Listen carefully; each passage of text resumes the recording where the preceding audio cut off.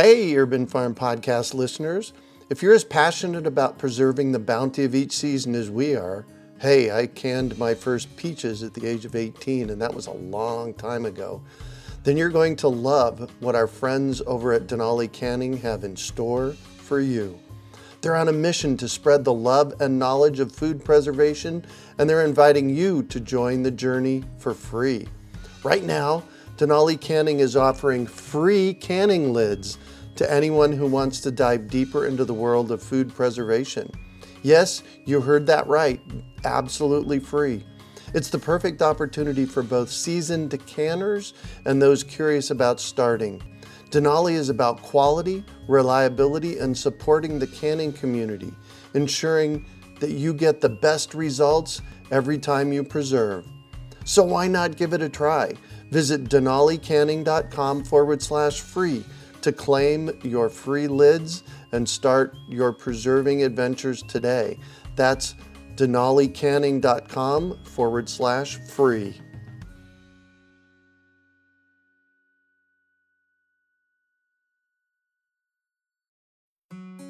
Greetings, urban farmers, gardeners, and healthy food visionaries. Farmer Greg here, and welcome to the 579th episode of the Urban Farm Podcast, where every day we work together to educate and inspire you to become part of your food revolution.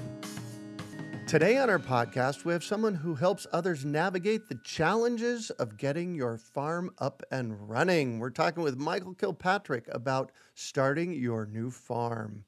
Michael is a farmer, presenter, host, inventor, and online entrepreneur who lives to help farmers apply business principles and practical, proven solutions to grow their businesses and de-stress their lives. He has managed large certified organic farms and businesses, consulted for industry experts, and spoken at dozens of industry conferences. He is the host of the Thriving Farmer podcast and summit series, visionary and educator at Growing Farmers, and a farmer at the Farm on Central. Welcome to the show today, Michael. Are you ready to rock? Hey, Greg, absolutely. Excellent. So I shared a bit about you. Can you fill in the blanks for us and share more about the path you took to get where you're at today? Yeah, so my path really started when my parents moved us to upstate New York in fall of 99. They were kind of trying to get out of the city before the whole Y2K thing might happen, and they moved down to 8 acres. So that was kind of the start. And then we started with some animals and rapidly shifted over to grazing vegetables just because the profit margin was so much better. And that was the start of our farm business and the kind of my start of my really deep love of growing all things. Wow, how cool is that? So you got it from your parents. Well, they kind of gave me the catalyst or the opportunity. Actually, my parents really had no idea what to do in farming. My dad was a physician and working at a small family practice in Vermont, which is right across the border. Mm-hmm. And he had no idea about it, but he was incredibly gracious to kind of let us experiment and to loan us our startup funds that first year. Wow. So interestingly enough, in 1974, we moved to a house here in Phoenix, and my mom knew I was interested in gardening and farming, and she said, Greg, see the right half of the backyard? That's your garden. Go start digging. So we kind of have a little bit of the same roots. I love that. Absolutely. Yes. Parents who believed in us and let us take the next step. Yeah, exactly. So are you all self-educated in this arena? Well, I was very privileged to have a lot of great mentors. So obviously, yes, lots of books, lots of hands-on experience. I had incredible mentors, Paul and Sandy Arnold, who are 30-year industry veterans, happened to be 30 minutes from our farm in upstate New York. Mm-hmm. And so we were able to work with them. I was very privileged to work with Elliot Coleman on a couple things. Oh, nice. Yeah, I was able to consult with J.M. Fortier, which gave me access to kind of seeing his farm and a lot of the things he was doing. We kind of came up to help him with efficiencies on wash and pack. And, obviously, once you're consulting with someone, you get to see a lot of the inside of their business.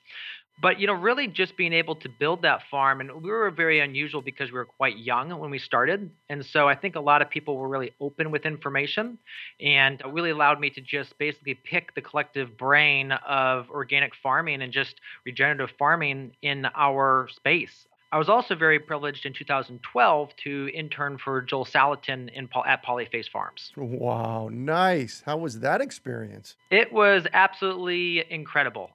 With when you go to any farm, there's all sorts of aspects of it. And so it's really interesting to see behind the scenes. So obviously you see like when you see videos of his place or hear him speak, everyone's like that's the one side of Joel, but Joel is just the same charismatic person when he's on the farm as well, in the woods cutting trees down and, moving cows. So it was great to see that aspect. And I happened to meet my wife there as well, which was super cool as well. Whoa, no kidding. Wow. Well, so we've had Elliot Coleman and Joel on the podcast, and Mhm. they're both amazing pioneers in this arena. So good on you for being able to study with them, man.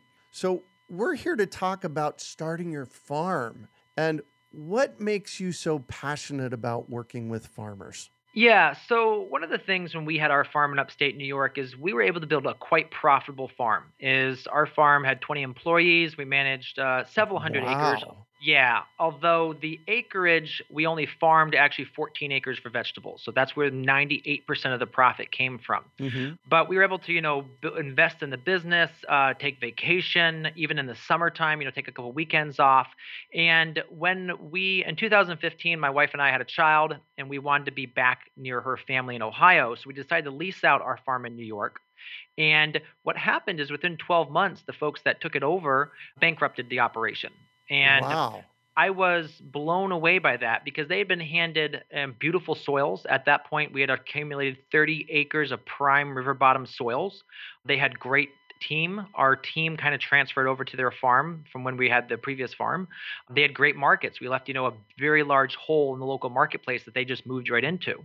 But they still bankrupted that. So really started to get my wheels turning, and I started to really research the whole industry and realized that there was a huge problem is that only 5% of farms last more than 5 years. And of those farms that last, only 5% that's their sole source of income. The other 95% of farmers are getting off farm income. And I'm not saying that's completely wrong, but I don't know a lot of farmers that really want to have to, work all day in the field and then go work the third shift someplace or have one spouse off farm.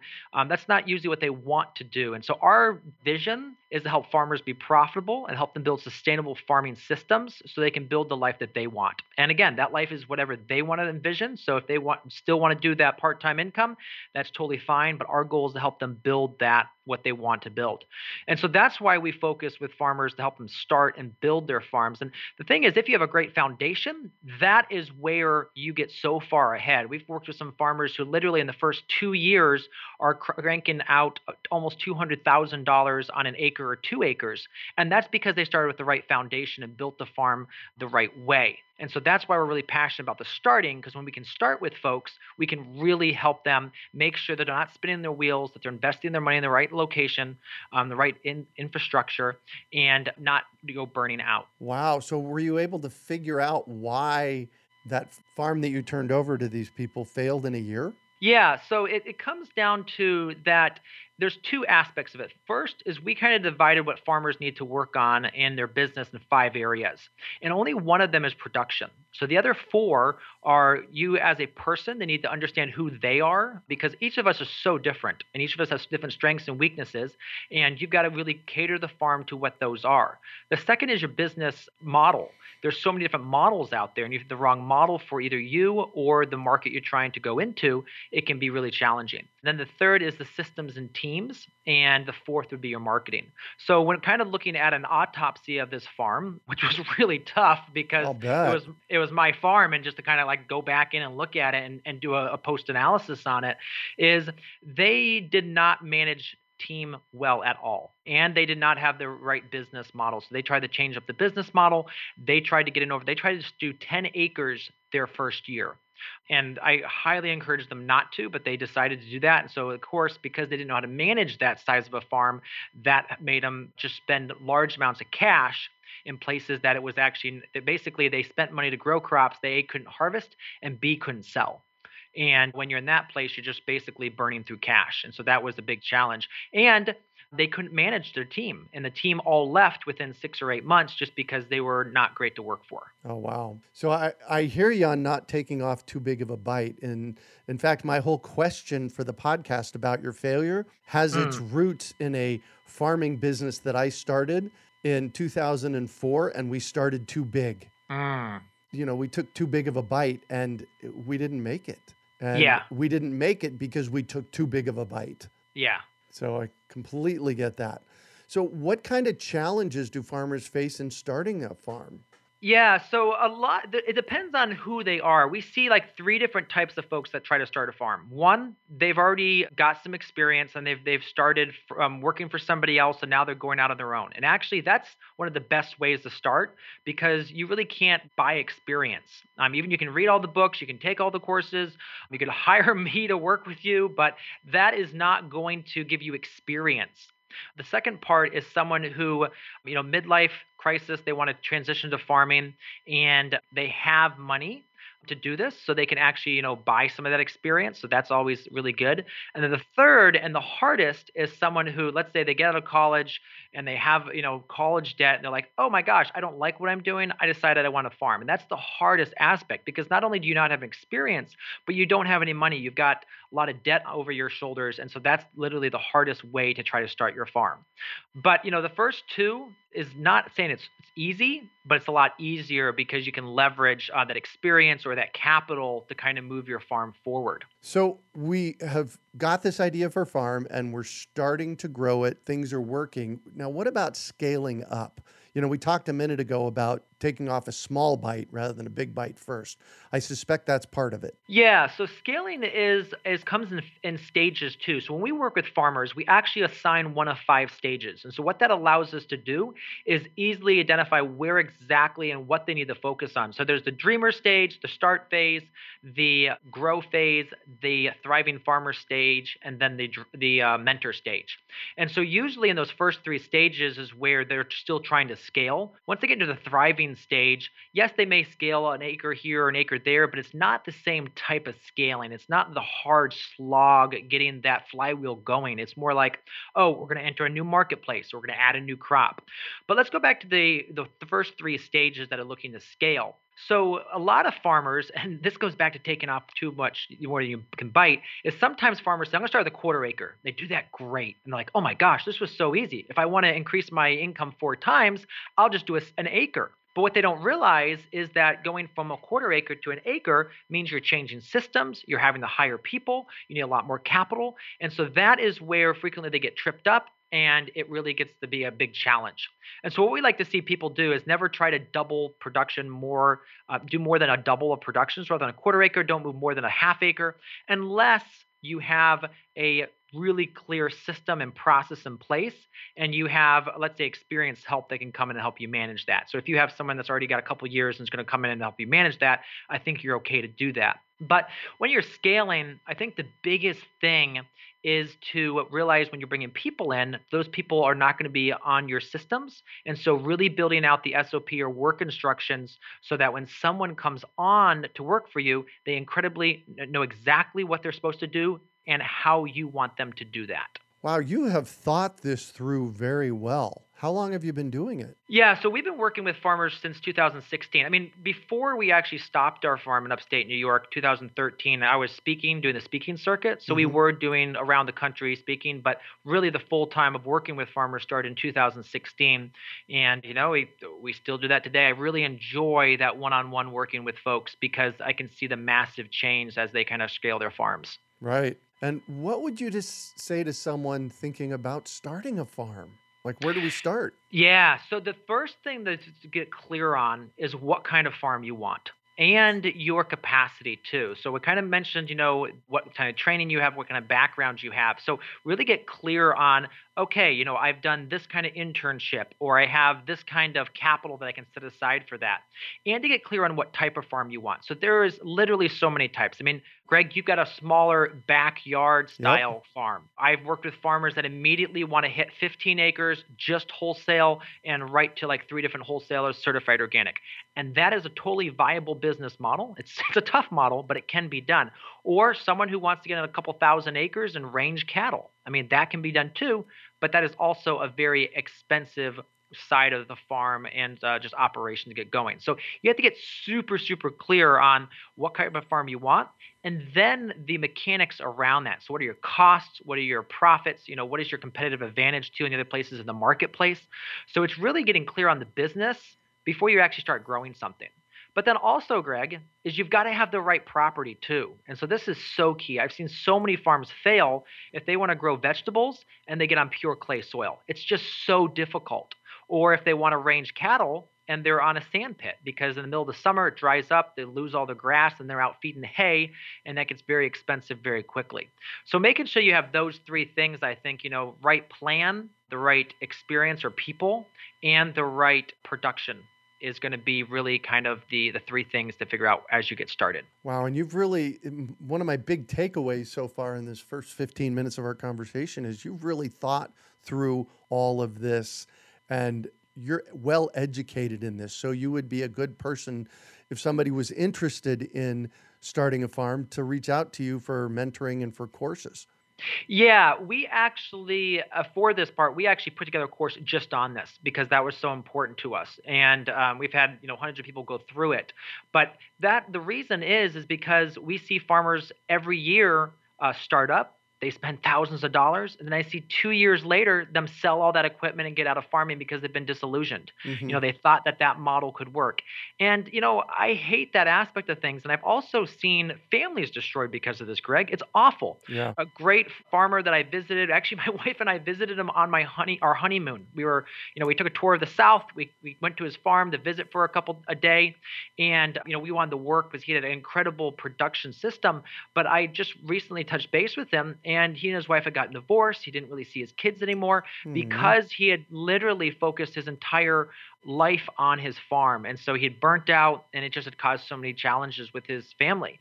So that's what keeps me up at night, is thinking about those kinds of things and realizing we just need a better way for farmers to get education and to get training so they ask the right questions and they don't make these mistakes. And, sometimes farming's not for you. So we had someone join one of our programs. He was with us for a while, and then he says, "You know what, Michael? I've realized something. I've realized that farming, like what you're talking about, is not for me." He says, "I need to be a homesteader, and I need to keep my off-farm job and just do it in the nights and weekends just for me and my community, and not try to be active seller of it."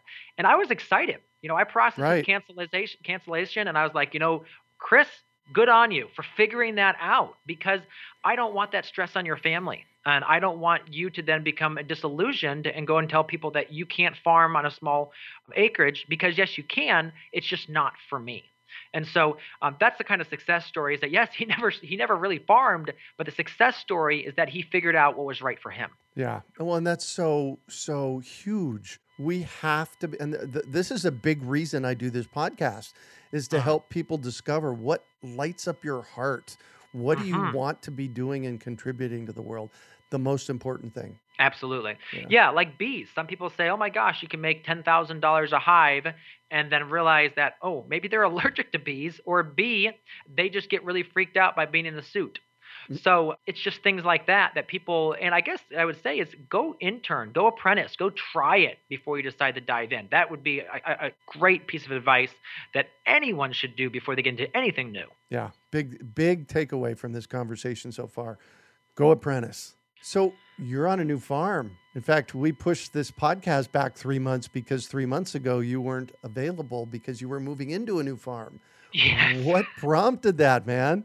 Yeah, Greg. So, I don't think it was the whole pandemic, but I'm sure the pandemic had a little bit to play with it. But we've actually been looking for land for the last 3 years. And it shows you how important having the right piece of property is, that we took 3 years to find it. But, yes, we have an online business, and yes, I love working with farmers. But I also have 2 young kids, and we'd love to have more kids. We have a 3 and a 5-year-old right now, and I want to be able to spend time with them. I don't want to be stuck in my office 8-10 hours a day working with farmers. And yes, we'll still do that, more of a group setting. But we wanted to actually be on a farm, have the production aspects, where I'm outside working in the soil with my hands, and the kids can just be hanging out with me. And so that was part of the reason. And we didn't actually think we were going to be at the scale we are. We thought we were going to be a lot smaller until this piece of property popped up. And literally, Greg, it was an act of God that we got it because it wasn't even on the market. Our realtor Wow. called us and said, you know what? I don't even think you guys can afford it. And we definitely really couldn't. We able made it work, which was another, mind-blowing thing. It took us 3 months to figure out the financing. We got it figured out. But it was, an 8-acre property in an urban environment with an Wow. 1890s house on it, which my wife and I literally like are suckers for old houses, which is, it has the original stained glass door on the front, Greg. It's a Oh, really unique property.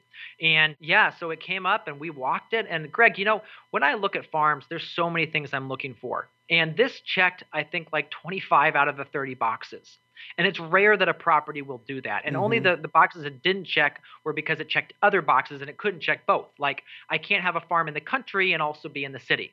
So, we were in the city, but it's a really cool opportunity because it's I'm not going to call it a food desert, Greg, but it's pretty close to it. I mean, the local grocery store has, canned goods and the produce section's really, really poor.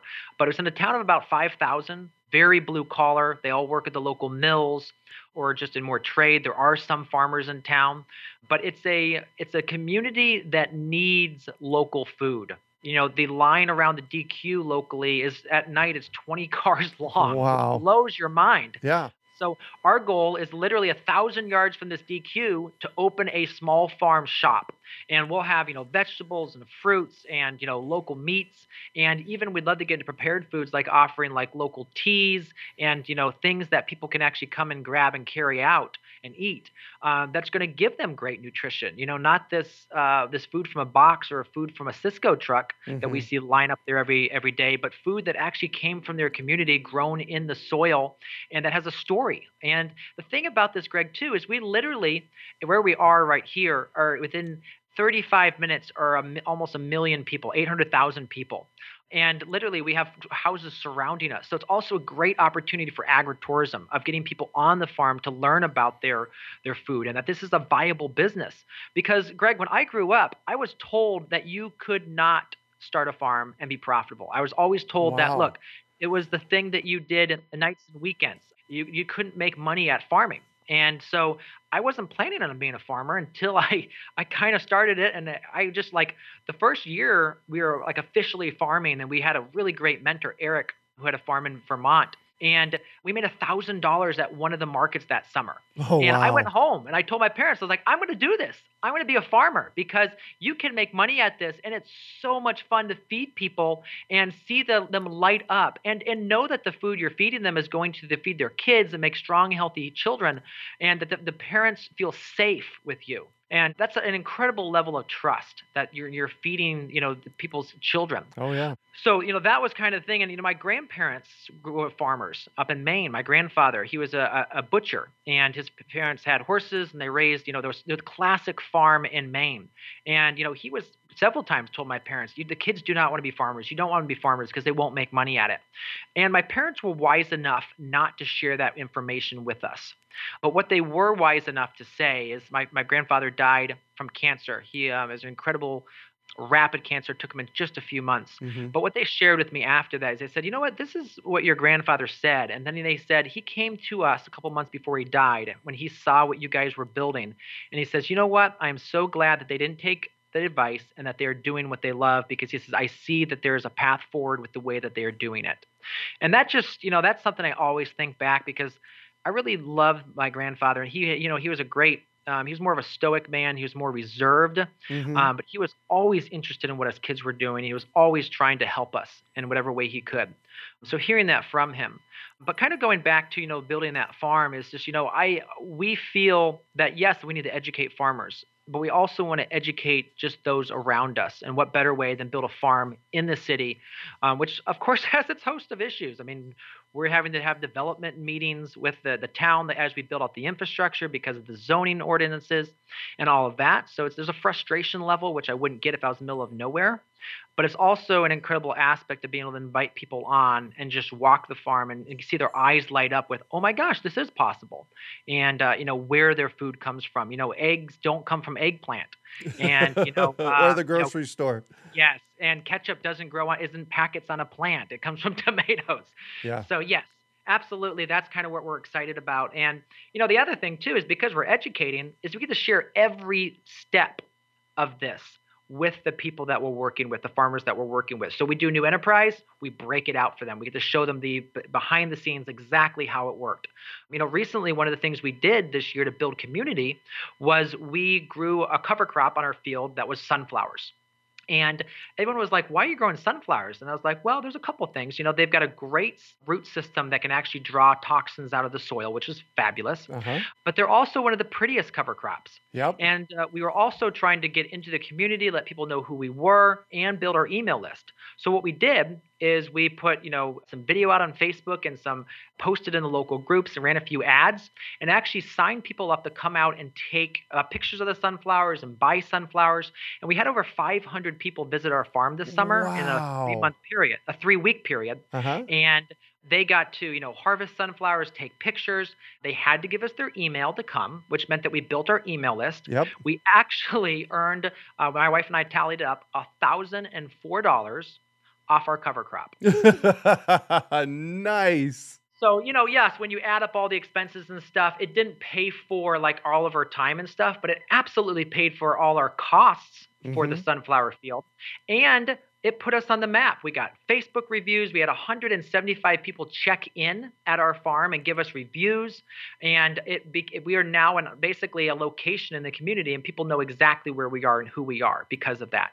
And so that's the kind of things that we're doing and we're sharing with our people that we're working with, farmers we're working with, is like, look, here's another way to make income. You can grow a cover crop and you can make money off of that. And I feel like we've only begun to tap that aspect of the sunflowers.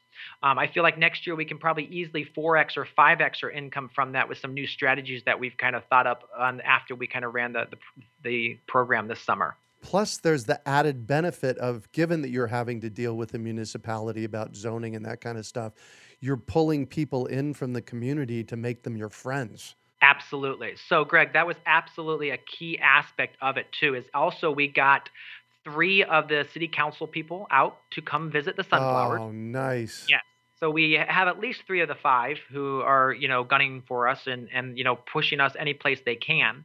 And the other thing we did this fall was we did a little pumpkin patch on the side of the road. We didn't grow any pumpkins. We ended up buying them in. And people are like, well, why are you doing that? I'm like, well, again, I just want the community to recognize me as their local ag area and to get them to come back out to the farm. And we ended up having our city or our town buy their fall decorations from us. So again, that was another way to interact with them and to get them out here to see what we're doing, and that, no, we're not going to pollute the environment. We're not going to bring in a hog operation. We're not going to do this stuff which is going to turn the community off. We're going to build a community aspect of the farm. And yes, it's not a community farm, but there are absolute massive community aspects where we want people to come out. We want people to walk the farm and just experience the peace and the beauty of, an actual working farm. Yeah. Well, and anything that you can do to put a shine on your space that connects with the community is huge. And part of that, Greg, too, is, a disadvantage is that because we're a very visible farm, we have to be incredibly careful with how we build the farm out. Like one of the things we did just the other day is we drove around, because now the leaves have dropped, people can see a lot more onto our farm. So we drove around and looked at the farm from different angles to see, is there anything like, that looks kind of trashy, it looks like this? So we're like, oh, we're going to paint that a different color so it will blend in with everything else. Yes. And so, yeah, I mean, it's a little bit more work. It's going to be more expensive. But I feel like if we continue to really work really hard at that when we go before the city for our zoning variances, because we want to add some pigs and chickens, which aren't allowed in our area, that they want to be like, sure. We know, because they've taken such good care of everything else, that they're going to be responsible, and we are willing to entrust them with that variance. Yeah. Excellent. So you actually teach this. So if somebody was interested in learning how to be a farmer through you, tell us about your farming education programs, because this is so important. Yeah, so we've got a couple different things. And the best way, if you're starting or even if you've been farming for a little bit, we have a program called the Start Your Farm Intensive. And what that is, it takes you through, as we said, figuring out your idea, figuring out your marketing, figuring out your simple business plan, then working through the funding side of that, figuring out the finances and finally going out and getting funding if you need it. Or if you're going to self-fund, just getting really confident that you're actually going to make money at this. So if you just go to growingfarmers.com/start, that's basically where we recommend everybody start. And then after that, we've got additional other programs. We've got deep dives into like lettuce. So if someone wants to grow lettuce in anywhere in the world, we've got a great program that walks them through that. And we also have, a course on farmers markets. So if people want to learn how to vend at farmers markets, I guarantee you if they go through our program, we can help you double your sales. So we've got a couple different things. I mean, our growingfarmers.com website has a bunch of we have some assessments there. We've got a great amount of free resources, ebooks.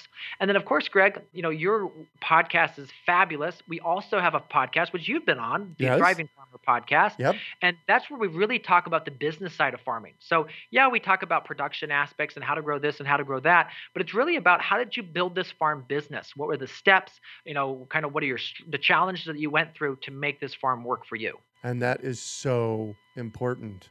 I've said for years, the single most important thing we can be doing right now is figuring out where our food comes from and how to grow our own. And you are rocking it. Thank you so much. So I'm going to shift on you, and I'd like for you to talk about a time you failed, how you overcame that failure, and what you learned from it. Whew, Greg, I have failed so many times. And Right? I think, that's part of the aspect. If you don't realize you're going to go into farming and fail, then you need to recalibrate your farming idea. I mean, there's some very specific times I failed, like the time that I sent an employee down to our kind of materials place where we had all the farming materials and told them to use a specific fertilizer, and there was a mislabeled fertilizer, and they ended up putting elemental boron down instead of Chilean nitrate. Yeah, it killed the row of tomatoes, cost us thousands of dollars. And that kind of thing, it's a simple aspect of looking, okay, how did the breakdown happen? Did I not instruct them properly? Did I not write it down? Was the product mislabeled in the building? Did I not? And so one of the parts was, okay, we need to segment all the different amendments and have them incredibly clearly labeled. And when someone goes to do it, they have a written instruction that basically says you're going to grab this many pounds and put it down at this rate.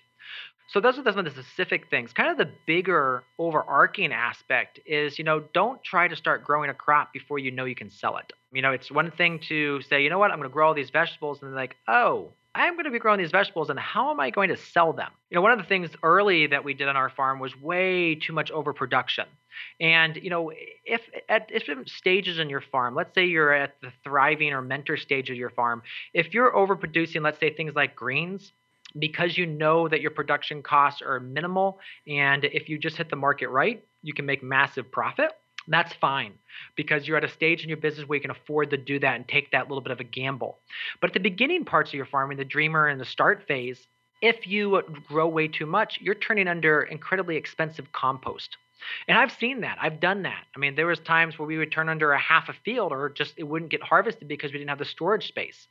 And one of my employees one time, at the end of the year, he's like, what? Can I just write you a letter with some feedback? And he did. And I was totally okay with that. And I appreciated that. And that was one of the things he shared is like, look, I feel like sometimes we go out and harvest too much and you grow too much. And if we actually scaled that down, we would actually be a lot less stressed. And that's true. We love to have a pull method of that aspect of sales is, people are pulling the production instead of us trying to push it to them. So I think to kind of recap that, the failure I've made is not planning and not being able to know the sales aspect. And then really, as you grow and have a team, being in crystal clear with how you want things done and what the expectations are, and label things so that people know what they're doing and how they're to do it.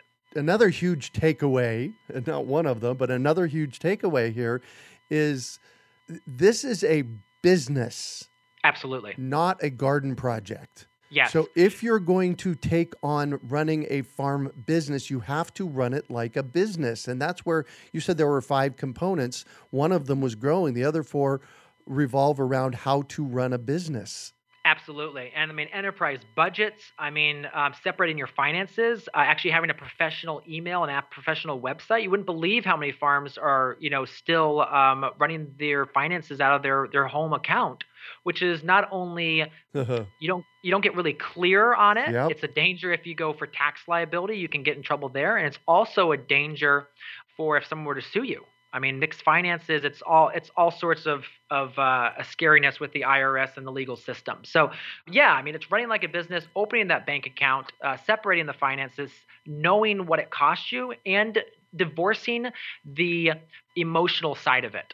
So, if you have a let's say you have a small dairy herd and a cow isn't producing, you've got to kind of retire the cow and move Yeah. along. We had a farmer here locally, the best milk we've ever had. I mean, she had incredibly high quality milk, but half her herd was retired cows, and she couldn't make any money.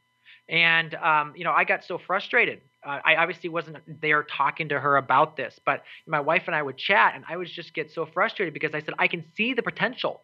I see that she could have a thriving business, retire her family, and really make a go of this. But because she's putting on that emotional side and way too high of costs in her business, Hmm. not managing the cost side of your business, and it's always better to manage the cost than try to go out and get more income because it's better to have less money going out than have to go try to find more money to come in.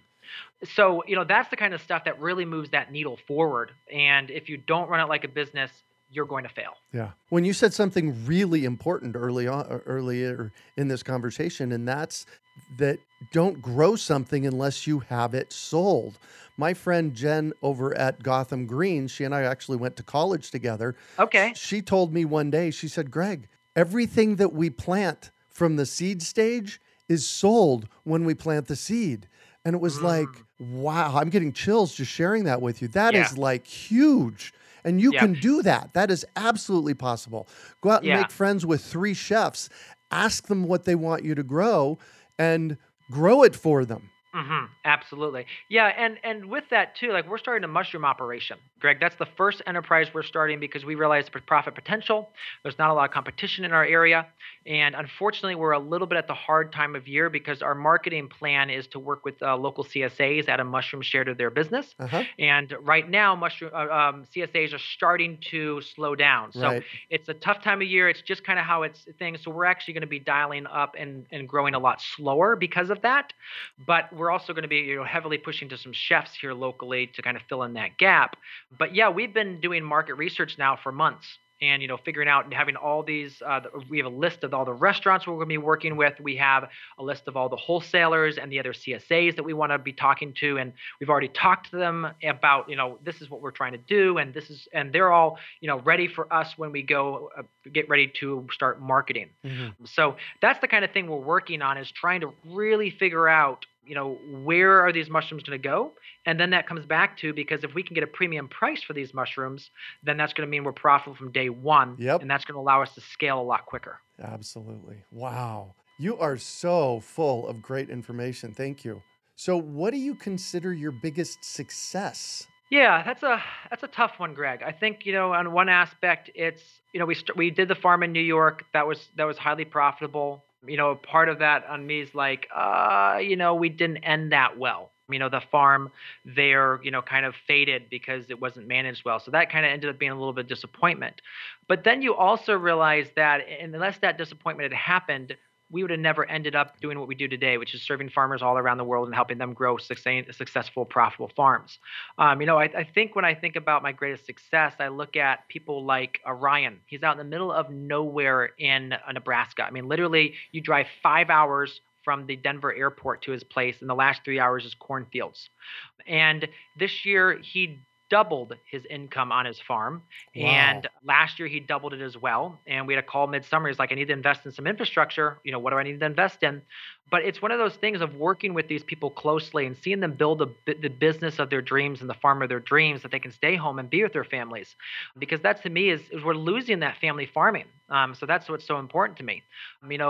Brendan, he's a farmer down in the Durham Chapel Hill area. This is his second year. He's doing incredibly well, multiple six figures, and he's involving the family as well. So, being able to see him bring his family and share pictures of that, of how they're making that work, is just that to me is my greatest success, is seeing these farmers succeed and taking those vacations, because that's something that so many farmers can't take, is they vacation on their farm, because A, they haven't built their team out, they haven't built their systems out, and B, there's just no money. So when you have the money, you have the team, you can have the freedom that a business should give you. And that's what I think I would consider my greatest success. And it goes back to running your farm like a business. Yes. I'm an entrepreneur. I've been self-employed since 1974. I've had over 30 businesses. Some of them lasted a sneeze. Two of them have lasted over 20 years each. And the key piece to my success and failure all along the way was I running it like a business. Yeah, looking at every single part of it. And is this generating profit? If it's not, why are we keeping it around? And if it obviously is a roundabout way you generate profit, then great. But if it's not, it needs to go. Yeah. And what drives you? Yeah, I think what drives me is, well, I'm a super high D personality, and also an Enneagram 3, so I have to be the best at what I do. Right. So I think it's just partly how I'm wired, but I just get incredibly excited about figuring out new problems.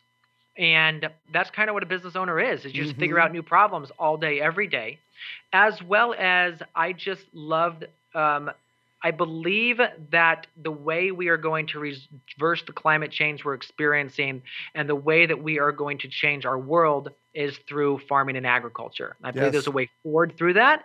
And so that's why I'm so passionate about small scale family farming and regenerative farming, is because putting that carbon back into the soil is going to be a key aspect of how we move forward. And so part of it, Greg, of doing the mushroom operation is the mushrooms kick off. Every block of mushrooms after you fruit it has an 8 or 10 pound block of carbon. And what we're going to do is we're going to take those blocks of carbon, we're going to turn them into the red wigglers, which we're going to bring in a bunch of worms and build a worm operation, and then produce vermicompost. And so, yes, we're going to make money off the mushrooms, but we're also now dumping carbon onto our farm. The other thing is that cover crop. Yes, it generated income in our community, but it also turned thousands of pounds of carbon back onto our soil. Yeah. And so when we think about farming like that, we think about, building that soil, which is going to create a better quality crop. Then we can realize that, a farming aspect is we just got to figure out, how do you monetize the carbon sequestration? And that's how you make your money. Wow, man, you got this figured out. Maybe not completely, but we're working on it, Greg. Yeah. We're working on it. So if you could recommend one book for our listeners, what would it be and why? Yeah, Greg. So, there's a ton of books out there, and a lot of the books that I've actually worked through and really found helpful have been on the business side. And the problem is there's not a lot of books that bridge the farming and the business side, but that is actually one of the books I am going to recommend today. It's a book called The Organic Farmer's Business Handbook. And again, it's not just for organic farmers, it's for any farmer out there. It's by a farmer who I've actually had on my podcast and actually met, and we've talked personally, called Richard Wiswall. He's a farmer in Vermont. Been doing this, 30 something years. And just what it does is it breaks down for you, kind of overviewing, thinking about your farm business and the different aspects of it. It talks through some major efficiencies, which he sees for farmers. He talks about, untapped potential that in the marketplace that people aren't thinking about. Because so many farmers think, oh, I just need to grow vegetables and sell them at a farmer's market. But Greg, there's so much more to farming than that. Right. They're selling to other CSAs. I mean, we made a lot of money, and that's one of our income streams for next year, is growing wholesale for other farmers. And that's what we actually did this year. This was our major income for the farm this year, is we grew a half acre of winter squash and wholesaled it to one other customer. And, Greg, I got less than retail for it. And people are like, oh my gosh, you got less money than you would have gotten for it. And I was like, gladly. I didn't have to market any of that. Yeah. Literally, my marketing took less than an hour, and I was able to get a check for $7,500. Wow. So, that kind of thing, too, can be profitable if you know your market and if you know your margins on that. And, the biggest thing for farmers is, yes, they don't mind coming in. And this farmer actually came in and actually planted, actually laid the plastic and the fertilizer for me. And then all I did was manage it throughout the whole season. But, I didn't have to invest in massive amounts of equipment because we were able to have him do that I just did the hard work of management, harvest, and bringing it to his farm. And so all he had to do was offload it right under the scale. We got the tear, and then he wrote me a check. So Wow. there's so many different versions and opportunities out there. Uh-huh. It's about thinking outside the box and how can you solve a problem in the marketplace, and then people pay you to solve problems. Love it. And the name of that book again was? Yes, the Organic Farmer's Business Handbook. Awesome. Awesome. Awesome. And what one final piece of advice do you have for our listeners? Yeah, Greg, I would say start small. Go out there, apprentice, intern, try it. Even your backyard, your windowsill, try it. So before we started with mushrooms, we did it in our basement. We built ourselves a janky, and if you go to our actual Facebook page, there's a video of my daughter actually standing and talking about our hobo mushroom setup. And we tried it. We tried at a very small scale and make sure we liked it and make sure we were, able to do that. So try it small and then reach out for support. I also see farmers who feel like, I can do this all on my own. Yeah. And, Greg, I can't.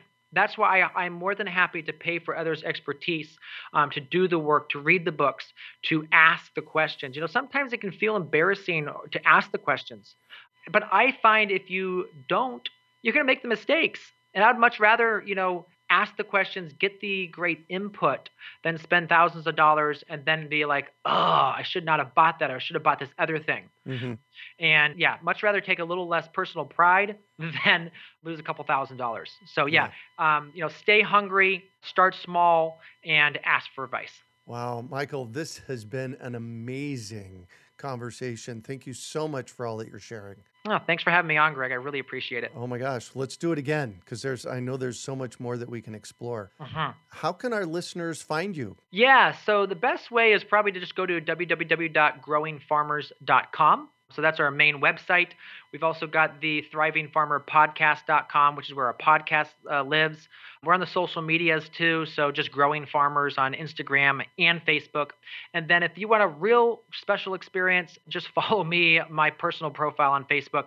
I post a lot there, and we have a lot of interaction going back and forth. And I share behind the scenes of what's going on. Awesome. Thank you, thank you, thank you. You can also find show notes from today's podcast at urbanfarm.org/Farm on Central. We hope you enjoyed today's episode of the Urban Farm Podcast. Remember to listen for tips, advice, and resources to help you on your journey with urban farming. You can find us on the web at urbanfarm.org or send us an email to podcast@urbanfarm.org. In the words of Vincent van Gogh, great things are done by a series of small things brought together. Be encouraged that with each lesson learned and skill developed, you are one step closer in the direction of your dreams.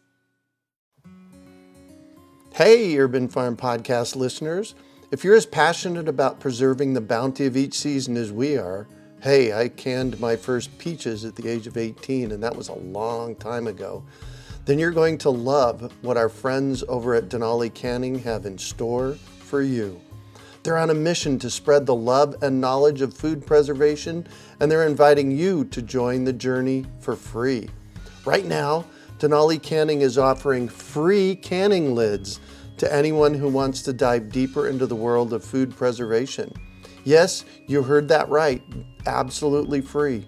It's the perfect opportunity for both seasoned canners and those curious about starting. Denali is about quality, reliability, and supporting the canning community, ensuring that you get the best results every time you preserve. So why not give it a try? Visit denalicanning.com/free to claim your free lids and start your preserving adventures today. That's denalicanning.com/free.